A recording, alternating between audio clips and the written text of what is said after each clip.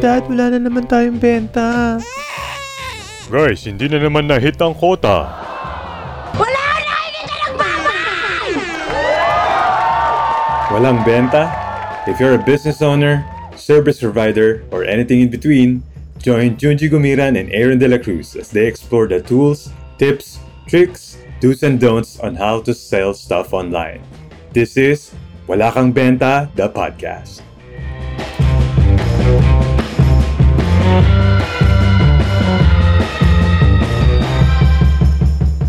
Welcome to another episode of Wala Kang Benta, the podcast. Parang tamad na tamad. This podcast is created to help Filipino entrepreneurs, marketers, freelancers, anyone na may gusto ibenta. We'll help you with tips, insights, do's and don'ts on how to sell. On how to build e-com brands and sell products online. Medyo tahimik tayo na yun. Nahihiya po si Aaron kasi dito kami sa coffee shop and medyo tahimik kasi yung coffee shop. Mas okay pala pag medyo maingay. Oo nga. In-expect natin na kapag tahimik, mas marinig tayo. Kaso hindi naman tayo nagsasalita ng malakas. Kasi pag nagsalita po kami ng malakas, poor lang po kami dito sa coffee shop.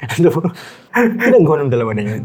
And we are also recording a video version of this podcast, which we have been doing sa season 2. No? And hindi natin pa rin alam kung saan siya makikita. The reason kung ba't naman tayo nag-video, I think this is a way for us na nag-show up tayo with camera na hindi lang maganda boses namin. Ay, wow. May pagmamalaki din naman kami. Wow. Yung pala yung reason. So, ang pag-usapan natin ngayon is bilis diretso sa topic. Dahil meron mga business owners who are not so experienced pa or wala pa silang deep knowledge in terms of marketing or promoting their products. And hindi rin natin ina-advise to di ba, na mag-spend ka ng money, let's say, on advertising kung hindi mo pa siya naaaral talaga. Kasi potentially baka masunog or masayang. Kasi meron ding ways to promote and sell your products or market your products na free. And we call this organic marketing. And even naman, before ka mag-spend ng pera on advertising or mag-hire ka ng mga experts to promote your product, talagang magsisimula ka sa organic marketing okay. That's where you start. Hindi lang sa, kasi nagtitipid, wala ka pang pera. Kasi this is the best way for you to open the show. Na kailangan mo muna ng mga validated way to promote your product before you spend or start spending money around that marketing. Oy, good yun. Good yung sinabi mo. Kasi dito mo rin mag-gauge sino ba yung mga nagko-connect or nagre-respond sa mga messages mo, sino yung totoong target market mo. Kasi in your case, diba, even when you started marketing one of your products dun sa sinasabi natin target market mo, which is male and female, nagkaroon time na depende kasi doon sa response nila. Medyo nag-shift ka ng focus, diba? Kumaga nakikinig din kasi tayo sa feedback nila. Right. Parang ano ba yung visual na nagre-resonate sa target audience ko? Right. Anong type of hooks? Anong type of messaging yung nag-generate ng not sales agad, interest. Ng interest, right. ng Engagement. clicks, diba? Ng traffic. Even before we start adding budget or mag-run tayo ng ads sa Facebook, sa TikTok, or whatever paid platform man yan. Right. So, i-share namin this episode are ways you can do organic marketing. And by definition, si organic nga is free. At any marketing effort na libre. Right. Wala bang exactly na babayaran? Siguro may maliit na here and there. Depende kung ano yung gusto mong gawin. Pero siguro pinaka-main difference is you are not paying to sell. Kumbaga, may cost talaga siyang i-incur. Kahit naman, let's say, magbenta ka ng ice candy, naglalako ka, may cost sa pamasahe mo, yung kakainin mo for the day. Pero eto, hindi ka nagbabayad to sell or promote your products. Right? So, organic. Pero before tayo pumunta doon sa organic marketing, ano ba yung mga prerequisite na tinatawag? Okay. Before mo siya gawin. Kasi baka mamaya, sisihin mo yung organic marketing na hindi gumagana. Hindi naman siya nag-work pero meron ka palang hindi pa ginagawa or nababalidate. Right. So ano tong mga requirements before starting? Actually, hindi lang organic. Any kind of marketing kailangan. Meron ka nito. Alam mo siya. Ito na. So ano yung una? Sa atin, lagi natin sinasabi to is the product market fit. Product market fit. Ano yan? Kapag gumawa ka ba ng product na may specific audience market na bibili nun. Right. Kasi kung gumawa ka ng product out of dahil gusto mo lang or natripan mo lang or ginaya mo lang, di ba? And hindi mo pa siya na-validate. In terms of product validation, pwede nilang balikan yung previous episode natin kung paano mag-validate ng product. So, pwede nyong daanan yun. And then, kapag, okay, validated naman yung product ko, ginawa ko yung mga steps to validate my product na hindi mo lang siya basta-basta ni-launch. So, pwede ka na mag-organic marketing. Right. So, product marketing. Ibig sabihin yung produkto mo, meron nga kailangan ng market. Right. And then, second is yung secondary requirement before you start any form of marketing is dapat kilala mo yung target audience mo, target market. Kapag tama yung pag-product market fit research mo, more or less dapat alam mo na to, sino sila, nasan sila, paano mo sila ma-reach, alam mo yung problem sila, dreams nila, why would they need your product. So those are the things na kailangan. Alam mo sa market mo. Ito sa akin na mas okay yung very narrow. May avatar ka talaga kung sino yung... Sa simula. Oo, like anong demographics nila, babae, lalaki. Nagkaaral ba to? Nanay ba to? Anong amoy ng hininga nila? Hindi ganon. May anong age nila. Pero bakit? Bakit kailangan very narrow? Well, mamaya pag-uusapan natin, no? Organic marketing, yung pinaka-core niya. Right. Kapag ginawa kasi natin yung organic marketing, mas okay na alam natin kung sino yung kinakausap natin so we can, alam mo yun, create our content ng mas maayos. Unlike if hindi mo alam kung sino ba yung gusto mong i-address dito. Right. Sino ba yung pinapatungkulan mo. Right. Parang ano to, yung quote na, if you're selling to everyone, you are selling to no one. And very counterintuitive siya. Kasi nga, as tayo, hindi naman tayo dati marketers. When we say sell, we want to sell to Marketer na ako everyone. dati. Pagkapanganak Hindi ako nurse. Sabagay, no? Pero ang intuition kasi natin, especially kapag bagong business owner ka, sell to everyone. Kasi the more na makakaalam about ng product mo, the more may pipili.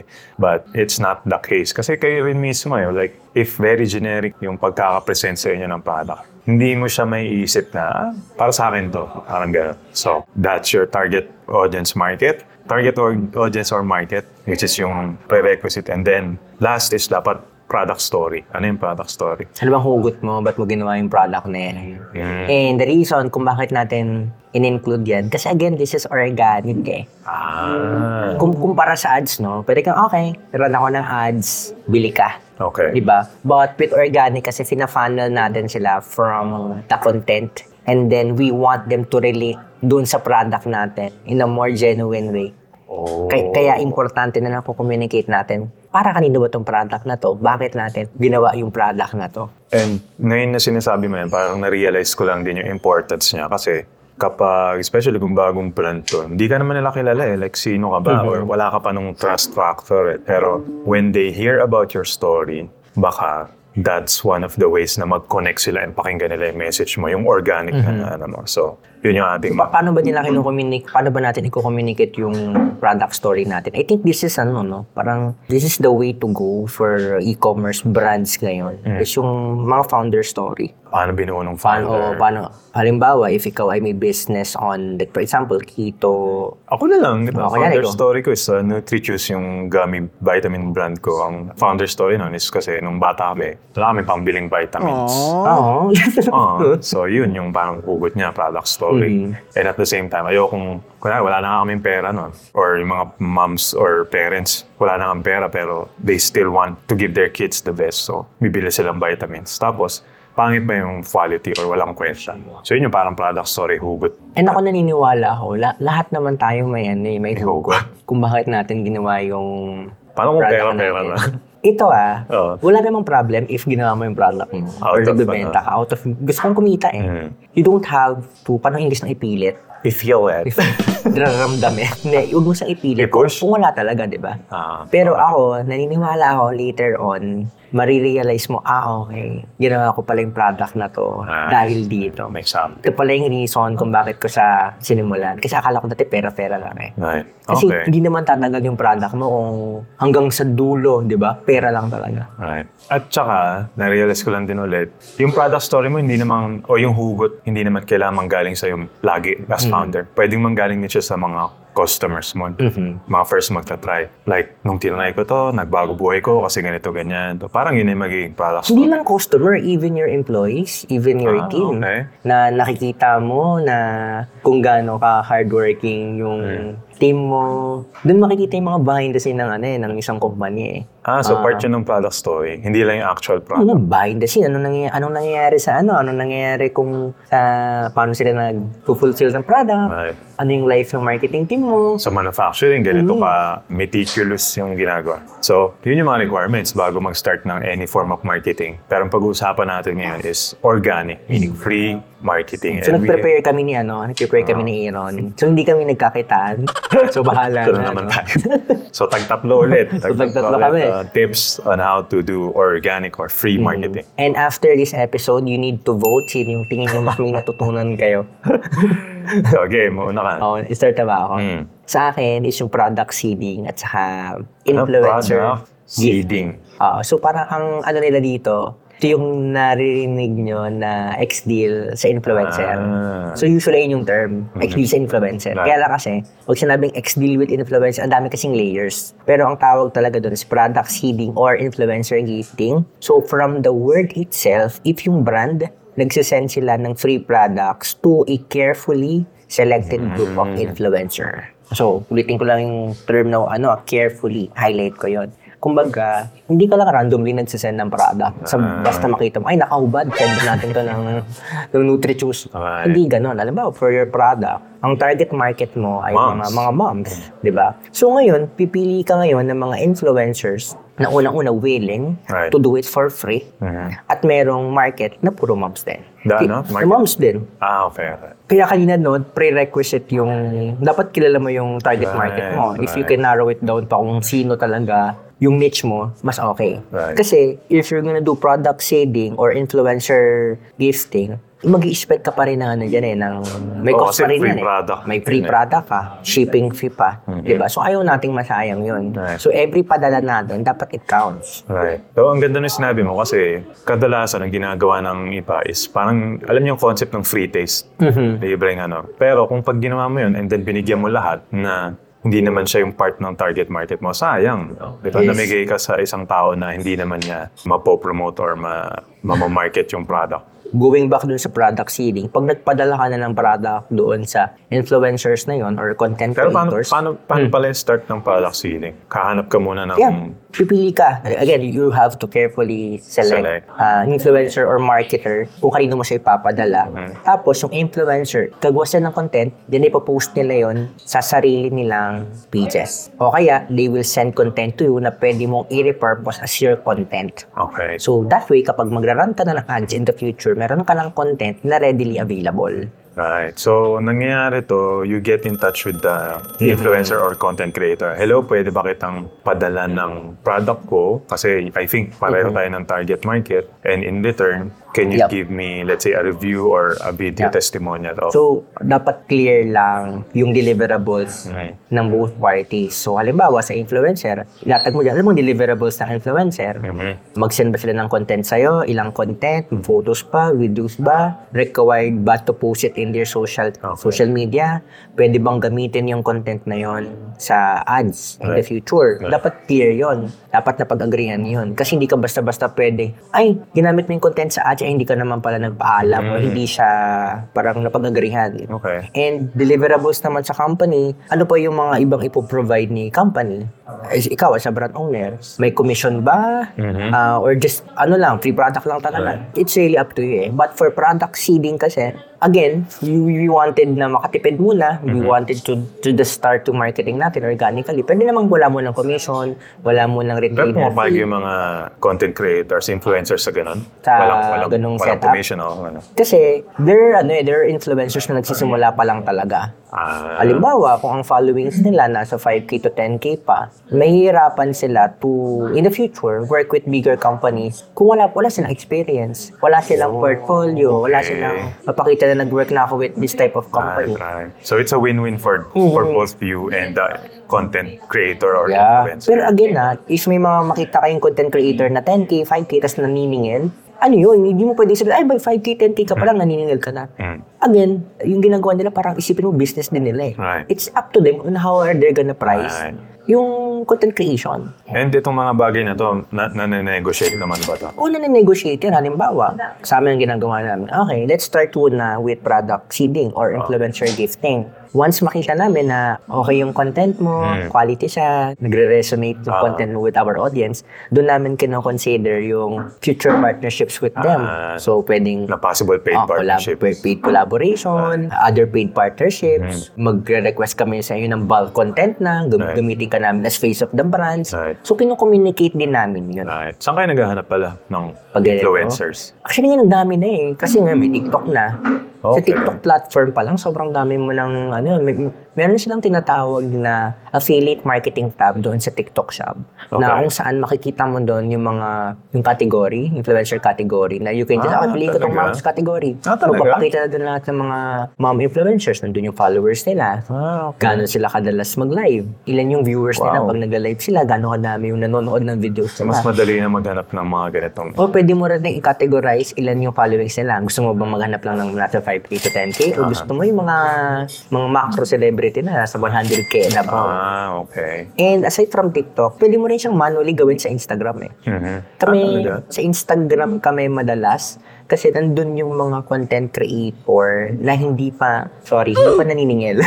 Kasi ang hinahanap namin yung yung quality yung content. Kasi organic pinag-uusapan natin. Quality yung content, tapos hindi pa ganun kalaki yung followings. Kami, kasi for me, it's our way din of parang supporting din yung mga influencers na to, makapag-build ng portfolio, makapag-start lang sa affiliate business. Sa bagay.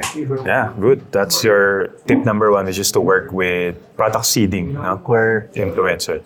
So, sa akin naman is posting on your social media channels, like personal social media channels. Kasi lahat naman meron tayong more or less may sarili naman tayong social media channels. And yung iba kasi nahihiya na parang, kaya naman magbenta. May sariling profile? Okay. Pero brand mo kasi ito eh. So kung ikaw mismo nahihiya ka magbenta ng sarili mong product, how do you expect other people to support and sell your product? Tama. I suggest, post ka about your products sa sarili mong social media channels and mapo-force ka rin to really dial in your message. Diba? Kasi, ano sasabihin mo?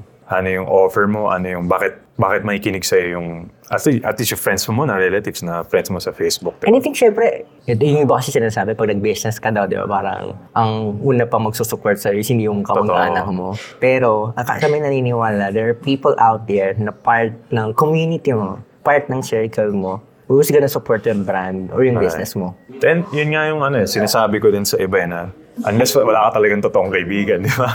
Pero kung yung friends and family mo hindi nagko-connect, hindi nagre-relate dun sa mga ipopost mo, how do you expect other people who are strangers to care? Yun yung aking tip number 1 is posting on your personal social media channel. Again, tsaka sinabi natin kanina, na the future of e-commerce is founder-led. Right.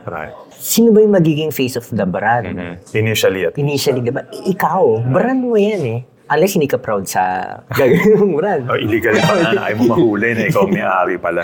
So, yun. Ano yung number 2 mo? Ito connected din siya sa product seeding at saka influencer gifting. But this is an affiliate program. So, kasi si product seeding and influencer gifting, ang goal mo lang doon is to capture the existing community ng influencer. Okay. And at the same time, generate content. Okay. But for affiliate program, ito naman, maghahanap ka ng mga product affiliate na magpo-promote ng products mo na dadalhin sa website mo or sales page mo or landing page mo gamit yung sarili nilang channel. So, pwedeng YouTube, TikTok page nila, anong difference Facebook ito page sa nila. influencer? Sa influencer kasi, this is X-deal eh. Kumbaga, after nila ma-fulfill yung deliverables nila, okay na. But with affiliate kasi, nag-earn sila ng commission. Kumbaga, natatrack mo kung magkano yung kinikita nung content nila. So, doon sa product seeding, walang expectation of sales. Dito sa affiliate marketing is parang, I will sell your products for you for, let's say, a commission. Yes. So, the affiliate, nag-earn sila ng commission each time someone makes a purchase. Typically, unique link na binibigay ni brand owner sa kanila Right. Pero ngayon, nag-evolve na. Hindi na lang link. Kasi for example, Shopee Lazada, di ba? Pag mag-post sila sa, let's say, Facebook or mag-promote sila sa YouTube, may link yun. Kapag kinlik yung link na yun, automatic pupunta sa kanila. Right. Which is nangyayari pa rin naman siya until now. But ngayon, meron na tayong tinatawag na TikTok affiliate. Ano to? Yung TikTok affiliate naman, pag nag-post sila ng content, if may mga nakikita kayong yellow na basket, pag kinlik yun, mapupunta siya sa TikTok shop ng page or ng brand. Na each time may nag-purchase via that content, yung commission mapupunta agad doon sa wallet nila. Oo, talaga. So, kitang-kita nila kung magkano yung kinikita nila.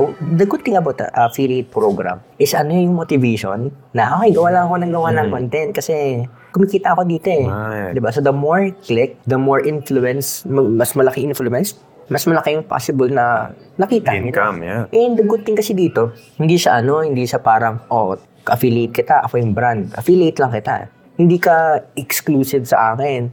He can work on a certain category. Like, for example, si content creator or influencer, ang category niya beauty. So, pwede siya mag-promote ng mga beauty products. Right. So, yung magiging niche niya, let's say YouTube or TikTok content niya, it's about beauty. Right. So, iba-ibang products to potentially. And imagine mo, if usually kasi ang commission nasa 10%, 10 to 20%. Okay.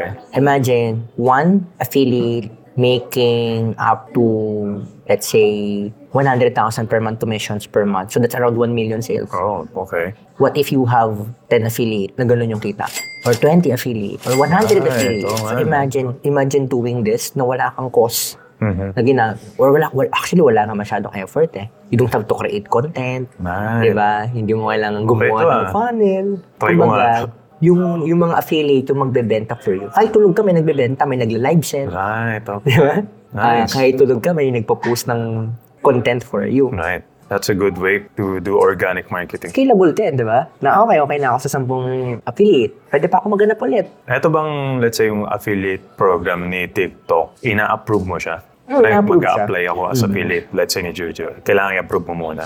Pwede mo siyang may mga tawag nito. May mga tier kasi siya. Pwede kang kumuha ng mga, like for example, special TikTok affiliate, ganyan. Na parang, kasi ako nag-reach out dito, and tingin ko sobrang laking mabibigay nito sa sales sa business ko. So, ang gagawin niya, pwede mo siyang bigyan ng different na commission. Okay. Yan. So, kumbaga, i-enroll sila doon. So, bibigyan mo lang sila ng guidelines. Ganito lang yan para mag-apply ka. Right. So, no need for approval kasi ikaw yung nag-reach out sa kanila. Right. Pero kung, let's say, sikat ka na, tapos ang daming gusto mag-affiliate mo. I-approve mo siya. Di ba? Bakit mo naman siya hindi i-approve? Again, wala ka namang cost agad. Hindi ka naman magpapadala ng product. Yeah. Ang worry ko lang kasi, baka, halimbawa, yung influencer na yun, may ginagawa palang illegal on the side or alam mo yan, baka ma-damage. Hindi ba ma-damage, pero baka madamage. The reputation mo. Pwede mo rin naman i-feel. Kasi pwede kang gumawa ng criteria din eh. Right. Ano bang mga pag ito hindi beauty, pag ito hindi nasa beauty niche, hindi ko siya tatanggapin. Pag ito hindi moms, hindi ko siya tatanggapin. Right. Okay. So pwede siyang ganun. Nice. Wag na, itigil na natin to. Walang kwenta yung mga tips ko eh. Pero again, we're talking about organic, ibig sabihin free marketing. Ako naman as long as libre, di ba? Hindi na mula naman yan sa Sa akin, number 2 ko is joining and being active in groups na community niya, Facebook group. Oo, nasan yung target market mo. Halimbawa, ang binibenta mo, let's say, are car parts. Maraming mga car enthusiasts na may kanya-kanyang mga groups yan, di ba? Pwede kang sumali doon. And ang tip ko lang dito, if you wanna do this, huwag kang pumunta lang doon para magbenta. Okay. Kasi nakakainis yun eh. Like, una sa mga members, kaya nga may ibang groups ayaw talaga na may selling. Kasi anong nangyari, pumupunta lang yung mga nagbebenta doon, benta lang ng benta. What I suggest you do there is, magbigay ka ng value. Maybe in the form of information, in the form of reviews, or mga public service na announcements, like iwasan nyo itong ganito kasi ganito yung nangyari sa amin, mga ganyan. Before you even start selling. Or you don't even have to post na nagbebenta ka. Kasi you can reach out sa mga individuals sa loob ng group na yun. But again, maybe the term is magpapansin ka muna or magbigay ka muna ng value before you do that. Kasi the last thing you want to happen is mag-join ka ng isang group, tapos ma-brand ka doon. Oy, i-kick out nyo na nga ito po. Parang spammer. Benta na ng benta. Sino ba itong kamoten ko? And if you plan to do this, aside from being an active member of that community, reach out nyo din yung may-ari ng groups. Yung mga admin, yung nagbuo yung founder ng group. Kasi most of the time, sila rin yung target market niya. And baka, pwede silang pumasok. Mas-support, di ba? Mas-support ka na. Mas-support. Or pumayag sa X-Deal bilang isang... maging affiliate. Di ba? So, connect. Pero yun yung second na tip ko. Sa'yo, third na ba to? Kaya pangatlo na sa akin, TikTok marketing. Ano to? From the word itself, TikTok. Mag-market So, paggamit ng TikTok. Hindi. Ang core kasi ng TikTok marketing is video content. Okay. Dito, magpuproduce ka ng mga videos na pwedeng ikaw ang nag-shoot or pinrovide ng content creator mo via product seeding or inallow ng mga affiliate mo to use. Then, it's up to you on how are you gonna come up with a great hooks or pwede mo kasi repurpose i-repurpose to a scroll-stopping videos. Right. And this one, sa channel mo siya gagawin, sa sarili mong platform. Sa TikTok. Sa TikTok mo. Okay. O kaya pwedeng sa Facebook, social media mo, sa YouTube mo. Gagamitin mo lahat ng content na yon to drive traffic papunta sa TikTok shop. Okay. And ito maganda, yung brand awareness. Kasi dating kasi with TikTok, parang I think there's a formula na how to go viral, no? Pero may mga videos talaga na all of a sudden mag-viral, Sam. Wala lang. Bakit nang viral to? And nakakatulong kasi yan to increase brand awareness. Na even if hindi sila bumili sa TikTok shop, no? Pero dahil nagkaroon ng brand awareness, brand recognition, hahanapin nila yung product mo all over the web. Pwedeng mapunta sila sa Shopee, punta sila sa Lazada, makita nila yung website mo, pumunta sa Facebook page mo at doon mag-message and inquire about your products. Right. And with TikTok marketing, one word para maging effective yung gagawin mo, it's consistency. Hindi yung pwedeng, okay, trip ko ngayon mag-post. The problem is, paano ako maging consistent kung wala akong content? So, babalik tayo dun sa unang pangalawang tips ko, which is the product selling or influencer gifting and then affiliate program. So, sa mga nakikinig doon, nakita nyo kung paano ko tinahitahi yung tips ko. Hindi lang siya basta-basta random na advice. So, nahiya naman yung tips ko. Pero those are good examples nga. And to close this, yung sa akin, yung last is yung asking your friends, family, or network to promote your product. Again, organic ang pinag-uusapan natin dito, free marketing. Pero, again, yung requirements muna natin, dapat part sila ng target market and Pero kasi baka meron ka ng network na hindi mo masyado naiisip. Kunwari, ang target market ko ay moms. Baka meron mga moms within my network. And meron silang mga communities na kasali sila. I can reach out to them na patry naman ito. Baka pwede mo magbigay ka ng reviews. And doon sa mga friends mo rin na baka sila mismo may network din. Yeah. Hindi mo kasi alam kung sino yung mga available.